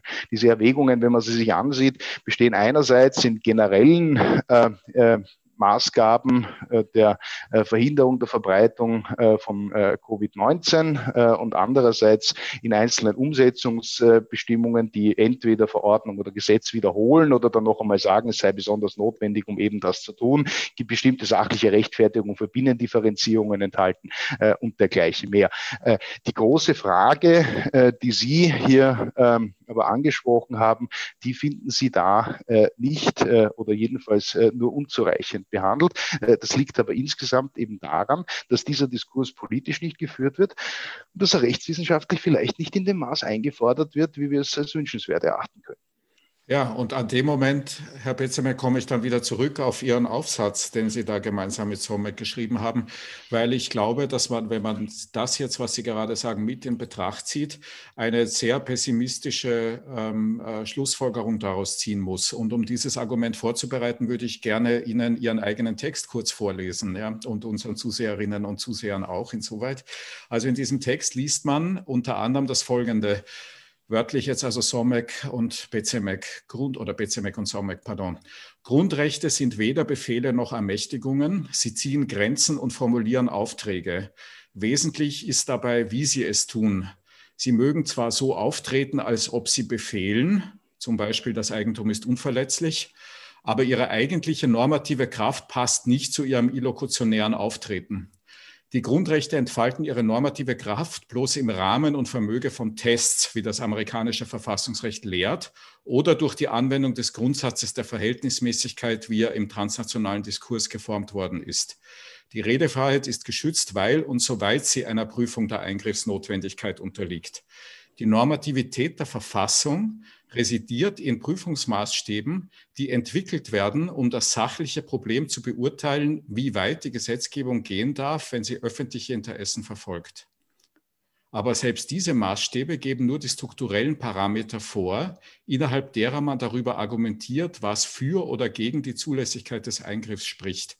Die Autorität der Verfassung verflüssigt sich solcher Art in einem argumentativen Prozess, der verschiedenste Topoi kennt und seine Kraft im Einzelfall beweisen muss. Punkt, Absatz, Ende des Zitats. Oder ein Satz noch. Letztlich wird das bessere Argument zur Quelle des Verfassungsrechts. Wenn jetzt aber richtig ist, dass es diesen Diskurs gar nicht gibt, dann diffundiert doch der Gegenstand komplett. Ich finde das interessant. Ich danke Ihnen. Ich bin auch ganz eingenommen von dem schönen Text, den Sie mir vorgelesen haben. Wenn es besonders schön formuliert war im Rahmen dieses Texts, dann hat es der Somek geschrieben. Ja. Aber ich teile das natürlich und stehe nach wie vor hinter dem, was Somek und ich hier verfasst haben. Das kommt zu dem zurück, was ich vorher gesagt habe. Das ist keine Frage von richtig oder falsch mehr. Das ist dann schlicht und ergreifend eine Frage der argumentativen Auseinandersetzung und dem Ringen um den besseren, um den plausibleren, um den glaubwürdigeren, um den tragfähigeren Standpunkt. Ja. Dieses Ringen ersparen wir uns derzeit und wir ersparen es uns relativ manifest. Das ist durchaus bemerkenswert und es ist wahrscheinlich nicht etwas, das uns jetzt als Republikaner zur Zierde gereicht, gesamthaft. Jetzt kann man nicht sagen, dass die Rechtswissenschaft allein diesen Diskurs führen sollte. Es ist natürlich ein gesamtgesellschaftlicher Diskurs, der hinter diesen Fragen steht. Im Wesentlichen sind Grundrechtsfragen immer nur Übungen in praktisch vernünftiger Argumentation innerhalb eines bestimmten Rahmens, der eben abgesteckt ist durch die einzelnen Grundrechtspositionen. Sie haben das ohnehin vorgelesen. Aber natürlich sind die Rechtswissenschaftler in besonderem Maß gefordert, diesen Diskurs zu lenken, diesen Diskurs zu begleiten und diesen Diskurs auch ein Stück weit zu formen. Und vielleicht könnten wir im Rahmen eben dieser Formung noch mehr leisten, als wir es in der Vergangenheit getan haben. Wie gesagt, da nehme ich jetzt aber denjenigen, der mit Ihnen spricht, nicht einmal unbedingt aus. Ich bin ja auch im Wesentlichen in meine Reaktionsmuster zurückverfallen und habe zunächst einmal dem Alfred Noll, als er diesen Standardartikel geschrieben hat, gesagt, ja, Alfred, du hast recht, aber, und das mache ich jetzt Ihnen, lieber Herr Forger, weil wir hier so in einem Raum des Vertrauens sind, ein Geständnis. Das könnte man ja auch anders interpretieren, weil bestimmte Orte, das können auch alle Orte sein, wenn man nur sagt, mit allen Orten sind alle Orte bestimmt. Das heißt, das erste Argument, das Bezemek dem guten Alfred Noll entgegengebracht hat, war ein rein formales, interpretatorisches, entlang der Linie eben dieser Reflexe. Es hat mich selbst vielleicht auch ein bisschen oder mir selbst auch ein bisschen gegenüber entlarvt. Was ich dann später und aber auch später auch medial vertreten habe, das habe ich Ihnen jetzt ja auch gesagt und das halte ich für die viel wichtigere Frage. Die viel wichtigere Frage wäre tatsächlich gewesen zu diskutieren, kommt der Normsetzer seinem Steuerungsauftrag adäquat nach? Gibt es hier für die Einzelnen im Rahmen dieser basalen Momente der Lebensführung hinreichende Orientierungsmöglichkeiten und kommt dementsprechend das, was Fuller als Moralität des Rechts genannt hat, hinreichend zum Durchbruch oder ist der Normsetzer eigentlich gescheitert? Ja, und der Punkt ist, aus einer theoretischen Perspektive und dann später auch, wir haben es ja gesehen, in einer praktischen Perspektive, ist der Normsetzer eigentlich gescheitert. Das Interessante ist ja höchstwahrscheinlich auch dann die Art der Ausformung, wenn wir uns die Verordnung ansehen und gegenüberstellen, die zum ersten Lockdown geführt hat und die zum zweiten Lockdown geführt hat. Allein die Länge der beiden Stücke, sie ist denkbar unterschiedlich. Der Grad der Detailtreue ist ein erheblich anderer. Woran liegt das? Bei Licht betrachtet, und Sie müssen nur auf die Straße gehen, um zu sehen, welche Implikationen das hat, ist der zweite Lockdown natürlich weit weniger scharf als der erste. Das zu verstehen, glaube ich, müssen wir begreifen, dass Recht und Realität natürlich nicht voneinander strikt getrennt sind im Rahmen einer Trennung von Sein und Sollen, sondern kommunizierende Gefäße sind, das Recht nur dann adäquat reagieren kann auf die Realität, wenn es ihren Anforderungen und den Erwartungshaltungen derer, die diese Realität ausmachen, gerecht wird. Und wir dementsprechend auch in das, was wir als normativ begreifen, die Normalität im Sinne der Wahrnehmung der Normunterworfenen einpreisen. Die strikte Gläubigkeit und Rechtstreue des ersten Lockdowns hätte sich wahrscheinlich so im zweiten auch nicht mehr ohne weiteres und unbedingt umsetzen lassen. Der Normsetzer hat dementsprechend deutlich sensibler, deutlich differenzierter reagiert im Rahmen eben dessen, was er hier vorgenommen hat. Über Umwege könnte man dementsprechend sagen, das ist jetzt eine These, die ich aber gerade entwickle, während ich spreche, dass dem pragmatischen Zugang Österreichs entsprechend die Subtilität einer grundrechtlichen Diskussion dem Ergebnis nach Eingang gefunden hat in die Rechtsverordnung, ohne dass diese Diskussion eigentlich wirklich geführt wurde. Schleichend sozusagen der Normsetzer demoralisiert wurde, schlicht und ergreifend, weil er gesagt hat, wenn und soweit meine Anordnungen Wirksamkeit und dementsprechend über diese Wirksamkeit auch Gültigkeit beanspruchen sollen, dann muss ich mit deutlich größerem Differenzierungsvermögen vorgehen, mit deutlich mehr Subtilität vorgehen, als ich es beim ersten Mal getan habe. Das ist eine sehr freundliche Interpretation des österreichischen Pragmatismus. Man könnte ihm allerdings entgegensetzen, dass solche Pragmatismen mitunter dazu geneigt sein mögen, denen, die am lautesten schreien, am stärksten entgegenzukommen und damit irgendwo gesellschaftliche Tendenzen zu verstärken. Die würde man sie rechtlich bewerten, indem man sie eben grundrechtlich durchanalysiert, stärker sichtbar wären als nur in diesem, wie Sie das jetzt freundlich genannt haben, Pragmatismus. Man kann auch sagen Schludrigkeit, nicht? Ja, die Schludrigkeit ist nicht unvernünftig a priori. Sie ist a priori aber auch nicht vernünftig. Sie kann dem Ergebnis nach das herbeibringen, was vielleicht ein rationaler Diskurs auch herbeigebracht hätte. Aber es ist nicht ausgemacht, dass die Resultate deswegen zwingend gleich sind. Es gibt meiner Meinung nach keine Exkulpierung deswegen, was das Unterlassen eines verdichteten rationalen Diskurses anlangt. In eben diesem Zusammenhang im Gegenteil. Das, was ich Ihnen jetzt die ganze letzte Stunde gesagt habe, spricht dagegen, samt des obligatorischen Mea culpa in diesem Zusammenhang. Interessant ist freilich schon, wie sich hier eine gewisse normative Kraft des Faktischen, wenn man so möchte, bemerkbar gemacht hat, die Normalität und Normativität in ein Korrespondenzverhältnis gesetzt hat, dass die positivrechtlich gewordene Normativität im Sinne des Ergebnisses, das wir jetzt vor uns haben, im Rahmen dieser neuen Lockdown-Verordnung, deutlich anders aussehen lässt als das Ergebnis der ersten. Nicht nur rechtstechnisch besser, das war nicht schwierig, sage ich jetzt gleich auch einmal ein bisschen angriffig dazu, sondern auch adäquater und differenzierter. Wobei die Bewertung adäquater und differenzierter natürlich einen Standpunkt voraussetzt, der dann als solcher nicht problematisiert ist, nicht? Also man könnte ja bei jedem einzelnen Element dieser Verordnung fragen oder sagen, aber der Kaiser ist ja ganz nackt, nicht? Also das ist natürlich, nein, also Sie können zwei Dinge machen. Das ist natürlich völlig richtig. Sie können dem Ganzen den Teppich unter dem Boden, unter den Füßen wegziehen, indem Sie sagen, der Kaiser ist nackt, wie Sie es gerade gesagt haben, und dementsprechend ist die Zielsetzung als solche schon fragwürdig. Wenn die Zielsetzung fragwürdig ist, dann brauche ich die Mittel gar nicht mehr näher analysieren, und dementsprechend steht das Ganze auf denkbar tönernen Beinen.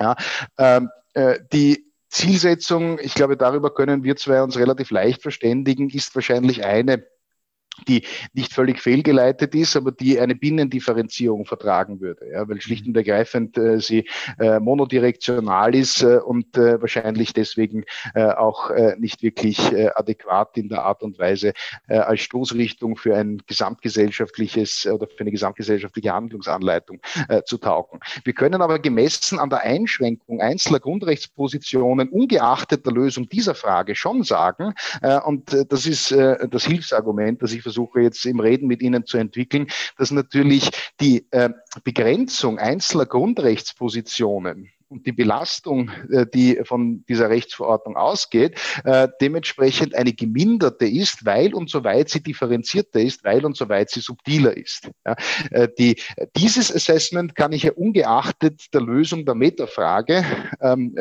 beibringen, schlicht und ergreifend, weil das wahr sein muss. Ja, weil eine Minderbelastung der Grundrechtsposition, egal aus welchen Zielsetzungen heraus ich sie jetzt verfolge, immer eine Minderbelastung der Grundrechtsposition ist, sei es die Freizügigkeit, sei es das Privatleben, sei es das Familienleben, sei es der Gleichheitssatz und der in ihm innewohnende Sachlichkeitsanspruch. In all diesem Zusammenhang ist die Antwort immer, die differenziertere Lösung ist diejenige, die den stärkeren Sachlichkeitsverdacht für sich hat. Dass sie insgesamt deswegen nicht sachlich sein muss, geschenkt, lieber Herr Forgot, da haben Sie natürlich völlig recht. Aber dafür bräuchten wir einen deutlich robusteren Diskurs über die Frage insgesamt. Und da kommen wir zurück zu den Dingen, die wir vielleicht kurz im Mai dieses Jahres und dann vielleicht wieder im September dieses Jahres angesprochen haben. Ja, folgen wir dem schwedischen Modell? Haben die Briten nicht vielleicht zwischenzeitlich doch recht gehabt?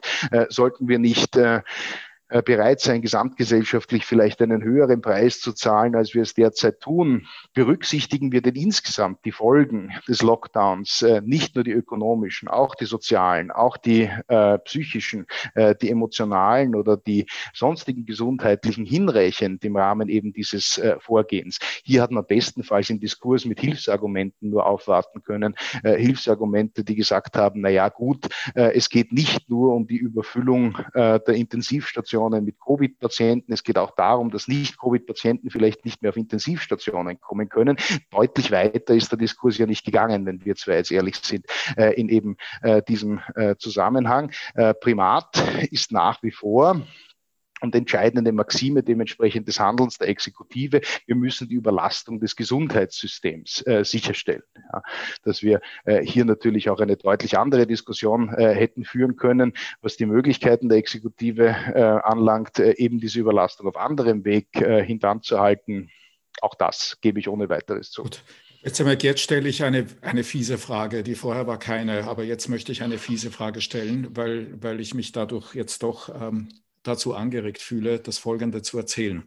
Es gibt in der Zeit von dieser Woche einen Artikel und es gibt im Economist von der Vorwoche einen Artikel, die beide relativ deutlich zeigen, zu behaupten das zumindest, dass die Anführungszeichen soziale Frage, Anführungszeichen, für die Wahrscheinlichkeit an Covid schwer zu erkranken oder an Covid zu versterben eine sehr wesentliche ist. Also ein britischer Hilfsarbeiter hat eine Chance von 40 zu 100.000 an Covid zu versterben.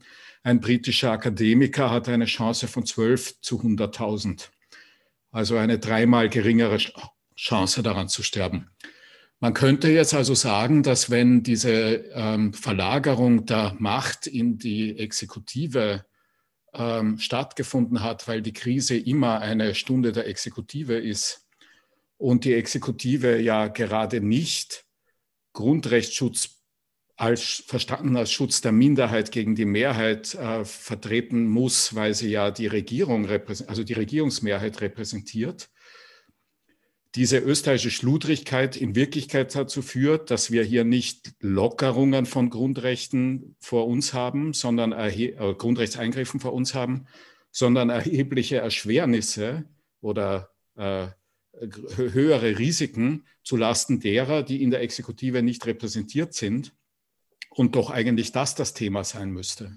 Also dass der Topos dann, wir müssen die Überlastung der Intensivstation unter allen Umständen vermeiden, eben nicht selbstverständlich ist, sondern genauso gut der richtige Topos sein könnte, wir müssen die Überlebenswahrscheinlichkeit aller Menschen gleich ausgestalten oder wir müssen die Erkrankungswahrscheinlichkeit aller Menschen gleich ausgestalten, etc. Also es fallen mir noch 5 andere ähnliche Punkte ein.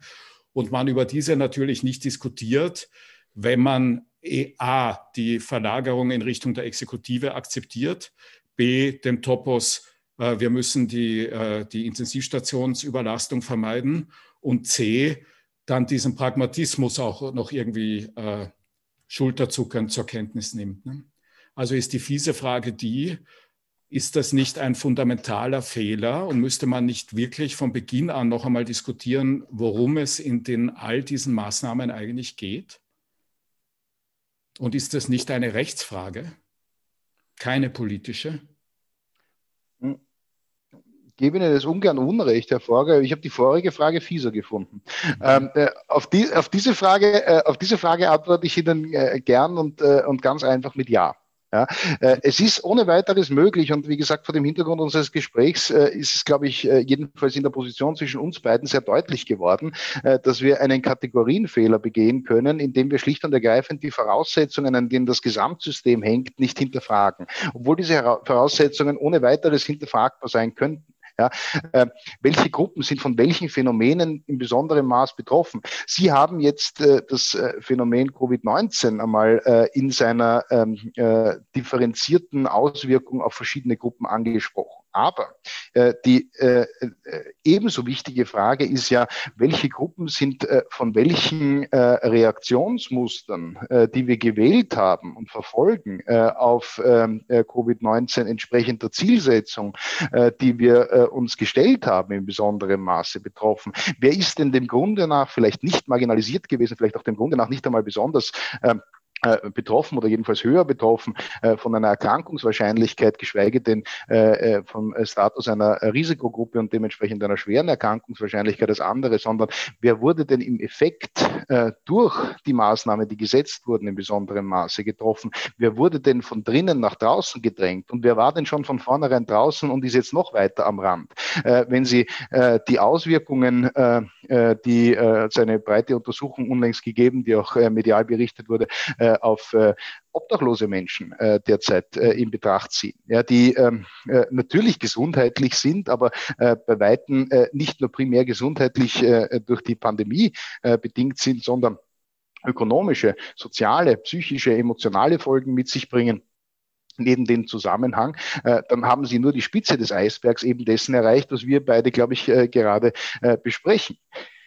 Grassierende Arbeitslosigkeit, Wirtschaftskrise, der Niedergang bestimmter selbstständiger Handelszweige und dergleichen mehr. Das sind primär ökonomische Fallout-Produkte der derzeitigen normativen Reaktionsmuster, die wir gemessen an einer Zielsetzung, die wir eben diskutieren und kritischer reflektieren könnten, berücksichtigen müssen. Aber es sind nur Ansatzpunkte, die ihrerseits natürlich wieder weitere Folgeprobleme zeitigen. Ja, zunehmende Isolation, Vereinsamung, Depression als Phänomen, soziale und familiäre Marginalisierung, Aussichtslosigkeit, was ökonomische Perspektiven anlangt, um sich greifende Frustration, you name it. Ja? Und ich spreche da ja als jemand mit Ihnen, der es sich besonders leicht tut, über diese Dinge zu reden. Ja? Ich sitze hier in meinem nett eingerichteten Arbeitszimmer im Landhaus, das meine Frau und ich im Mittelburgenland haben, und habe einen sicheren Job an einer Universität, der angemessen entlohnt ist, mit aller Namenfreiheit, die damit einherkommt, und werde mich nach dem angenehmen Gespräch, das ich mit Ihnen führen darf, zu einem ebenso angenehmen Abendessen mit meiner Frau hinsetzen. Ja, aber das ist eine im doppelten Sinn betrachtete Elfenbeinposition, die ich hier für mich in Anspruch nehmen darf, die so vielen Menschen in dieser Republik sehr, sehr fern ist. Und es sind nicht weniger Menschen geworden im Gefolge dieser Pandemie und im Gefolge der Reaktionsmuster, die wir gewählt haben auf diese Pandemie. Dessen müssen wir uns bewusst sein. Es ist deswegen von vornherein sehr wichtig gewesen, aber auch hier, glaube ich, braucht es eine tiefergreifende Analyse eben dessen, was wir bislang unternommen haben, die Maßnahmen, was die gesetzt wurden mit Blick auf die Pandemie, auch entsprechend ökonomisch abzufedern. Die Frage ist, war das zureichend? War das der richtige Zugang? Und waren die weiteren Abfederungsmaßgaben jenseits der ökonomischen im Rahmen der Angebote, die die Gemeinschaft für ihre Angehörigen gemacht hat, sonst zureichend, um schwierige oder insgesamt vielleicht auch nicht mehr umkehrbare Effekte aufzuhalten? Mhm. Ich würde gerne Ihre zweite Kompetenz, nämlich die des Dekans, langsam hier auch noch einfließen lassen, wenn Sie mir das noch kurz erlauben. Denn eine Gruppe derer, die da jetzt gerade natürlich von Maßnahmen sehr stark betroffen sind, sind unser natürliches Gegenüber, nämlich die Studierenden. Ja. Haben Sie den Eindruck, dass deren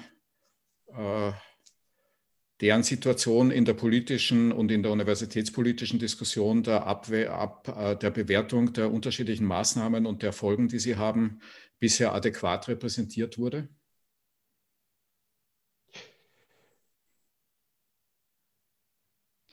Also einerseits, das muss jetzt Ihnen der Funktionsträger sagen. Ja, Sie müssen jetzt dem Funktionsträger 2 Minuten geben und dann schlüpfe ich aus der Rolle und sage das, was ich mir sonst dazu denke. Der Funktionsträger in mir muss Ihnen sagen, und das sage ich aber auch aus innerer Überzeugung, wir haben uns sehr bemüht und ich glaube auch durchaus erfolgreich bemüht, den Studierenden im Rahmen des Möglichen Mittel und Handreichungen zu geben, dass ihr Studienfortschritt entweder nicht oder jedenfalls nicht entscheidend gehemmt wurde. Dazu kommt, dass die Juristerei wahrscheinlich insgesamt ein Studium ist, das auch in Lockdown-Zeiten wahrscheinlich betrieben werden kann, ohne dass man übermäßige Einschnitte gegenwärtigen muss. In Österreich sind wir auch, das ist international keineswegs selbstverständlich in der glücklichen Situation, dass wir eine sehr gute, sehr ausdifferenzierte und leicht verfügbare Lehrbuchliteratur haben, die zugänglich ist für die Studierenden. Das heißt, das Notwendige, sich im Selbststudium anzueignen, ist schon einmal kein wirkliches Problem. Und darüber hinausgehend ist es klarerweise auch so, dass ich und andere wir uns sehr bemüht haben, im Rahmen von Online-Lehrveranstaltungen so weit wie möglich das zu kompensieren, was natürlich an Interaktion zwischen Lehrenden und Studierenden vermisst werden musste. Und was wir auch derzeit nach wie vor schmerzlich vermissen. Ich jedenfalls bin jemand, der nach wie vor sehr, sehr gern im Hörsaal steht, der die Interaktion mit den Studierenden sehr genießt, weil ich glaube, dass die Universitas im Rahmen einer unmittelbaren Interaktion von Lehrenden und Studierenden bestmöglich realisiert werden kann, dass ein Fernlehrebetrieb sicherlich nicht etwas ist, das auf Dauer das befriedigt, was wir als Desiderat und diese Universitas herantragen. Das wird schon wieder kommen und wir freuen uns sehr darauf. Es ist aber jetzt auch schon Zeit, schlicht und ergreifend, weil hier klarerweise viel auf der Strecke bleibt. Aber das macht sich jedenfalls an der Oberfläche nicht bemerkbar. Aus der rechtswissenschaftlichen Perspektive so stark. Aber dieses Denken allein und das Denken des Funktionsträgers, der wahrscheinlich ein Stückchen weit so denken muss, ist ja bei weitem nicht alles.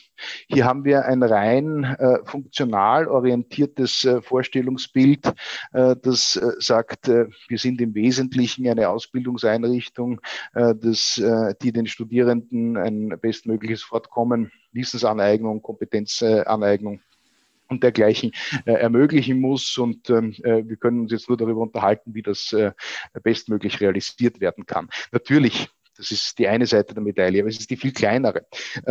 Wenn wir zwei zurückdenken, Herr Forgo, was für uns das Studium ausgemacht hat, ich nehme nicht an, dass wir zu deutlich anderen Momenten hier kommen werden, die sich bei uns in besonderem Maße festgesetzt haben.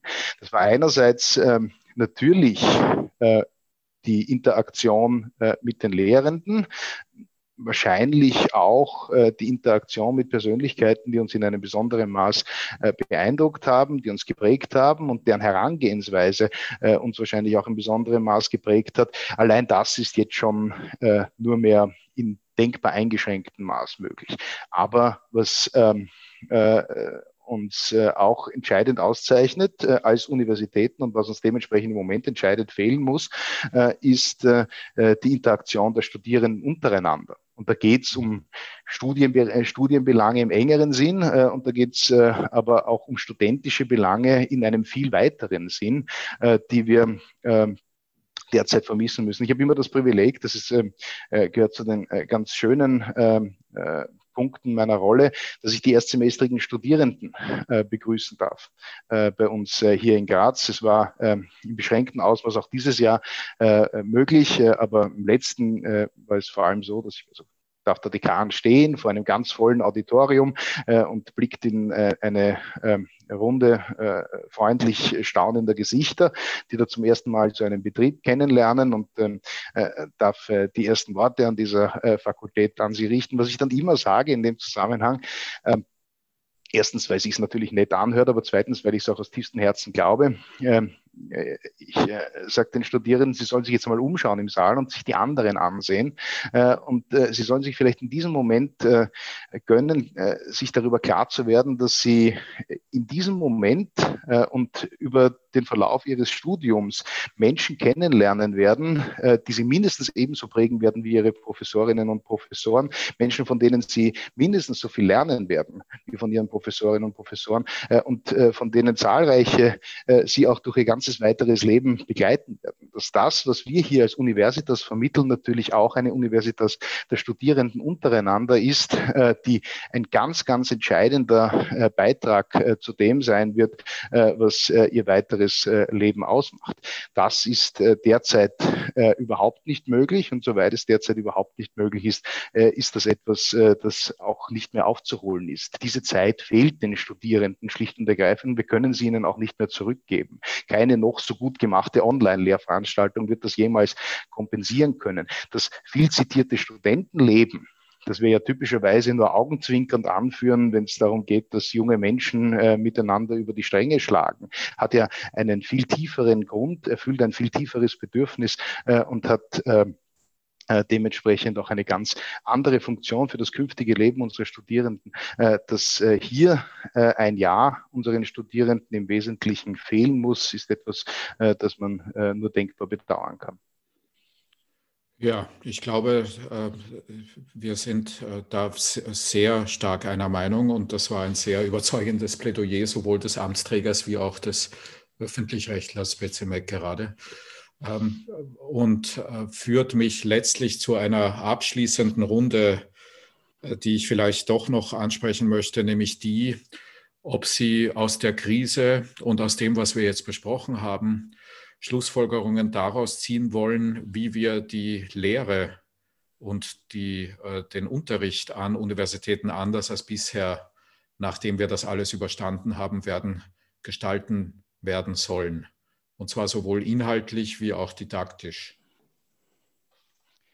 Das ist ein ganz spannender Punkt. Ich habe mich mit meinem Dekanat zusammengesetzt im Sommer dieses Jahres und wir haben dann so eine Runde gemacht, gesagt, naja gut, wie ist es uns denn allen so gegangen im Arbeiten miteinander in der Krise, und was haben wir vermisst und worauf freuen wir uns jetzt wieder in besonderem Maß, jetzt wo wir wieder, wenn auch unter Vorsichtsmaßgaben, miteinander interagieren können.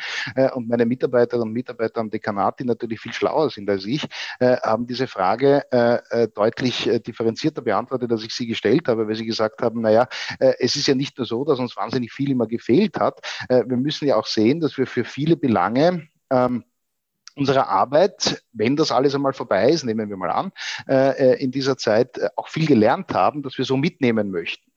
Das ist natürlich dann auch dem Professor in mir klar geworden. Ich glaube, wir werden vieles von dem, was wir gelernt haben in dieser Zeit, wo wir aus der Not eine Tugend machen mussten, mitnehmen in die Normalität nach der neuen Normalität. Also die nachneue Normalität, schlicht und ergreifend, weil wir glauben, dass das vernünftige Elemente auch dessen sind, was akademische Lehre ausmachen kann. Zweitens aber glaube ich, dass wir, jedenfalls ich habe das für mich begriffen, noch mehr darauf achten müssen, dass wir differenzieren können zwischen Elementen reiner Wissensvermittlung, die sich abschichten lassen in ganz vielen verschiedenen, auch medialen Formaten. Das Medium Buch als etabliertes, ich habe das vorher schon angesprochen, die Möglichkeiten, die uns Online-Lehre bietet in verschiedenen Aspekten, auch was archivarische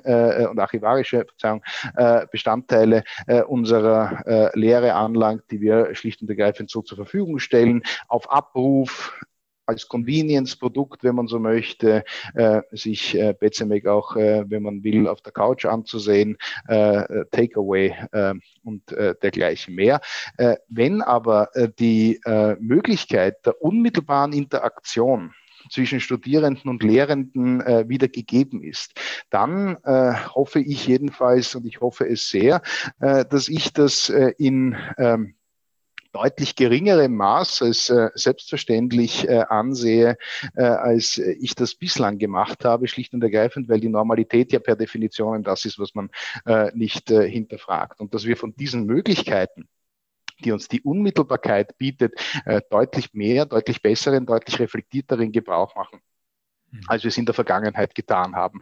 Der Mehrwert dessen, was wir im Moment so schmerzlich vermissen, ich glaube, der muss sich viel stärker präsentieren oder wird sich jedenfalls bei mir als Professor noch viel stärker präsentieren in Zukunft, als es das in der Vergangenheit getan hat, weil schlicht und ergreifend das ist, was sich nicht kompensieren lässt in Situationen wie jener, in der wir uns derzeit befinden.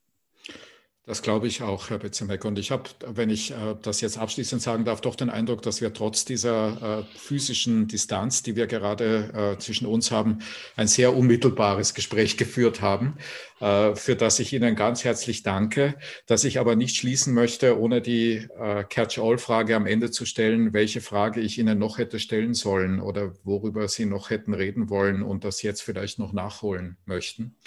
Oder ob es aus Ihrer Sicht so stehen bleiben soll, wie es jetzt steht.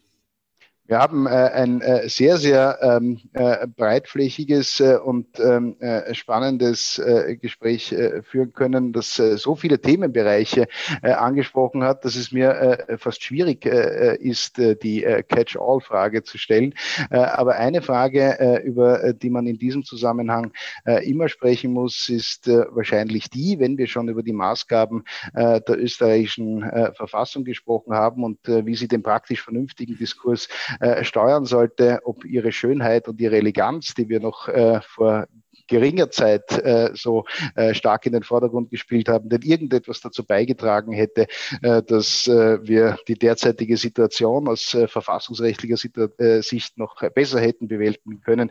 Dann jedenfalls, wenn Sie mir diese Frage gestellt hätten, Herr Forgo, hätten Sie mir Gelegenheit gegeben, das zu sagen, was ich immer gern schon einem größeren Publikum gesagt habe.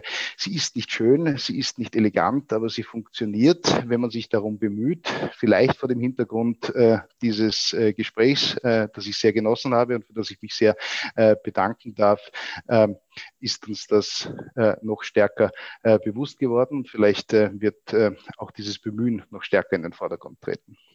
Also wir schließen versöhnlich mit dem Funktionieren der österreichischen Bundesverfassung nach fast 90 Minuten eines durchaus nicht immer nur fröhlichen Gesprächs. Ich danke Ihnen ganz herzlich, Herr Bezemek. Ich wünsche Ihnen alles Gute. Unseren Zuhörerinnen und Zuhörern wünsche ich, dass Sie wach bleiben, dass Sie interessiert bleiben und vor allen Dingen, dass Sie gesund bleiben. Bleiben Sie uns gewogen. Einen schönen Abend. Auf Wiederhören. Vielen herzlichen Dank und auf Wiederhören.